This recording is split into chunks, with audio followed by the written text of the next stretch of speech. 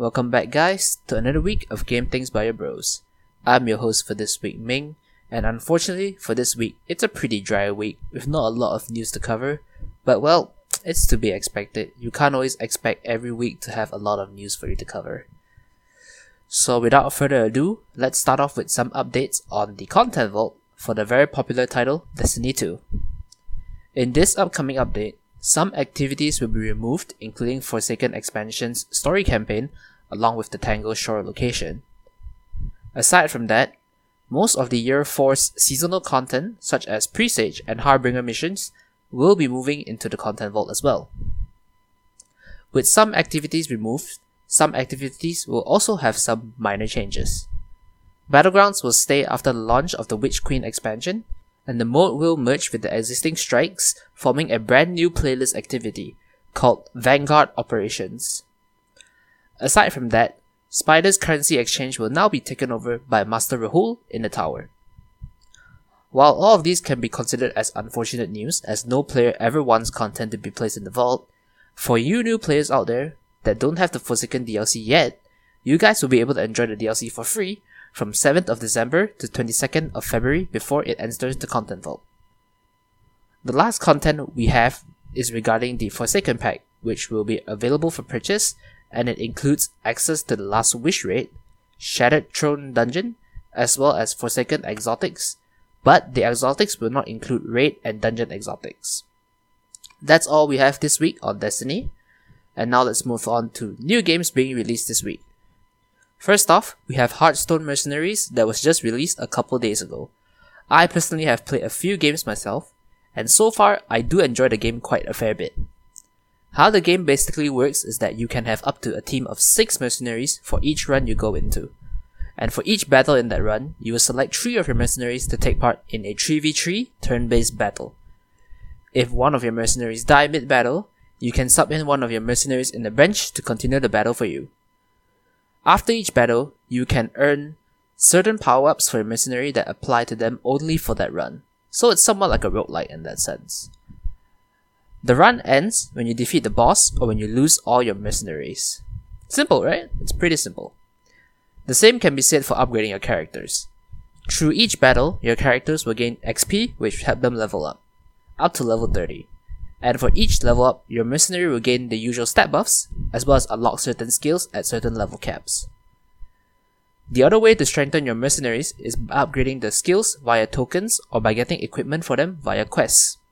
Unfortunately, at this point of time, there is a bug regarding the quests related to equipment, so you will not be able to access the equipment just yet. But don't worry guys, they are currently working on the issue right now. Although equipment is not available at this point of time, tokens, on the other hand, are pretty accessible at the moment, as you can get them from quests, packs, as well as from runs. So obviously packs, you have to spend money on it, but you can also spend in-game currency to get those packs. But don't worry, as packs are not too important. On top of upgrading your mercenary skills, the tokens can also be used to craft new mercenaries. A rare mercenary would cost you 100 tokens, an epic mercenary will cost you 300 tokens, and the legendary mercenaries would cost you 500 tokens. Do note that the tokens are mercenary specific and they're not shared in a general pool. Overall, while the game is a decent experience, it does feel lackluster in the sense that the game doesn't feel fully polished yet. But I do not deny that the game is still pretty fun, plus, the game is very F2P friendly, as it is possible for F2P players to collect all the mercenaries available in the game now, as long as they are willing to grind for it. So for you guys that are bored or feel like trying a new game, maybe check out Hearthstone Mercenaries. For you Metroid lovers out there, I bet you guys are ecstatic now. After 15 long years of development hell, we finally have the release of Metroid Dread. In Metroid Dread, you once again take control of the bounty hunter Samus and escape from the hunt from 7 corrupted robots known as Emmy. Each Emmy will patrol a specific area of the map, and you will only be able to roam the area freely once you successfully destroy the Emmys in the game. Of course, you will not be able to destroy the Emmys early on in the game, but hey, that's how most games work anyways. Overall, it's a very good game due to its level design and combat, and it's definitely worth the attention and the wait. The next game we have being released this week is a Pokemon-inspired game called Monster Crown. Monster Crown was out for early access since 2020, but now we are having the full release of the game. The game features graphics similar to Undertale and has a much darker tone compared to Pokemon games. For you older Pokemon fans out there, maybe you want to check this game out while waiting for the next Pokemon game's release. Up next being released this week is Disco Elysium: The Final Cut. Disco Elysium is a narrative-driven role-playing game that was released in 2019. And this week, the game was released on Xbox Series X and S, Xbox One, as well as the Switch. In conjunction with its release on those platforms, the game also has a brand new update that features voiceovers for all the characters in the game, new quests, as well as new characters for players to meet. Don't worry guys, for you players that already own the game via PC, you guys will also be getting this update for free. Overall, it's a fantastic game that would even make casual players easily sink in 70 hours into this wonderful game. Other than that, for this week, we also have the official release of Back 4 Blood. The officially released game will feature some new enemy types not shown in the beta, as well as new boss battles that players will face. While the price of the game is a bit steep, it'll still be a fun time with friends, just like its predecessor, Left 4 Dead 2. So for you guys that really like zombie games, as well as Left 4 Dead 2, maybe check it out. For fans of anime games, as well as fighting games, you guys can consider checking out this brand new title called Demon Slayer: The Hinokami Chronicles. This game is a fighting game based on the popular anime Demon Slayer. The game is also similar to other anime-based fighting games like Naruto Shippuden, Ultimate Ninja Storm 4, in terms of the gameplay.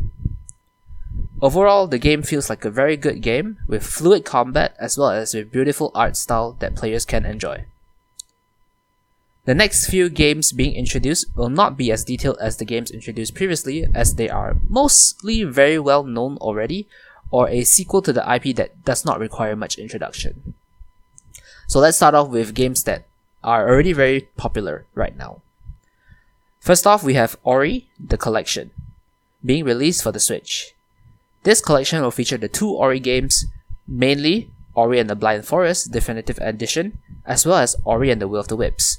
So for you fans of the Ori series out there, maybe check it out. The next game that we have being released is the Crysis Remastered Trilogy, available for all platforms including PC on Epic Game Store. Not much introduction really is required for the Crysis series, it's a very popular series.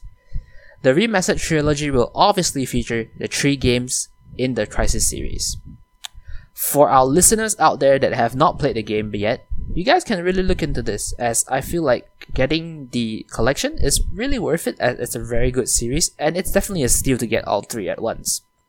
The next game that we're going to talk about that's released this week is Jackbox Party Pack 8. Just like the previous 7 packs, it will feature 5 wacky party games for players to enjoy with their friends.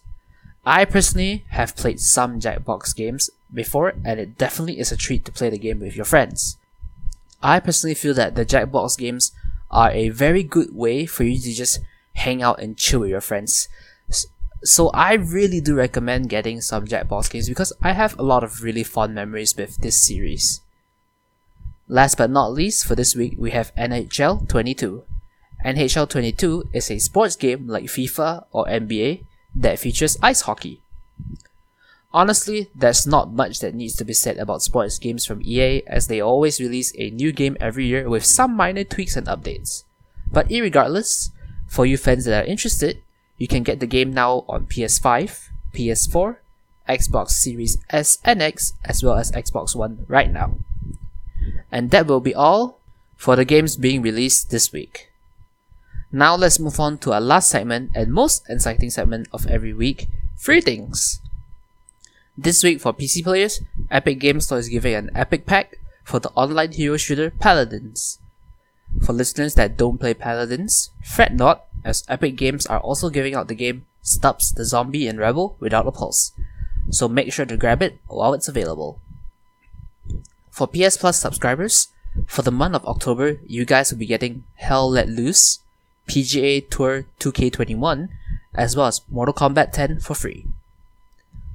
Xbox games with Gold users, don't worry, as you guys will also be getting some games including Aero, Hover, Castlevania Harmony of Despair, and last but not least, Resident Evil Code Veronica X. That's all the free things we have for this week, which marks the end of our podcast for the week. So that's all guys, I was your host for this week's Game Things by Your Bros, Ming, and I hope that you guys enjoyed it, and remember to tune in next week as well. Thank you very much, goodbye.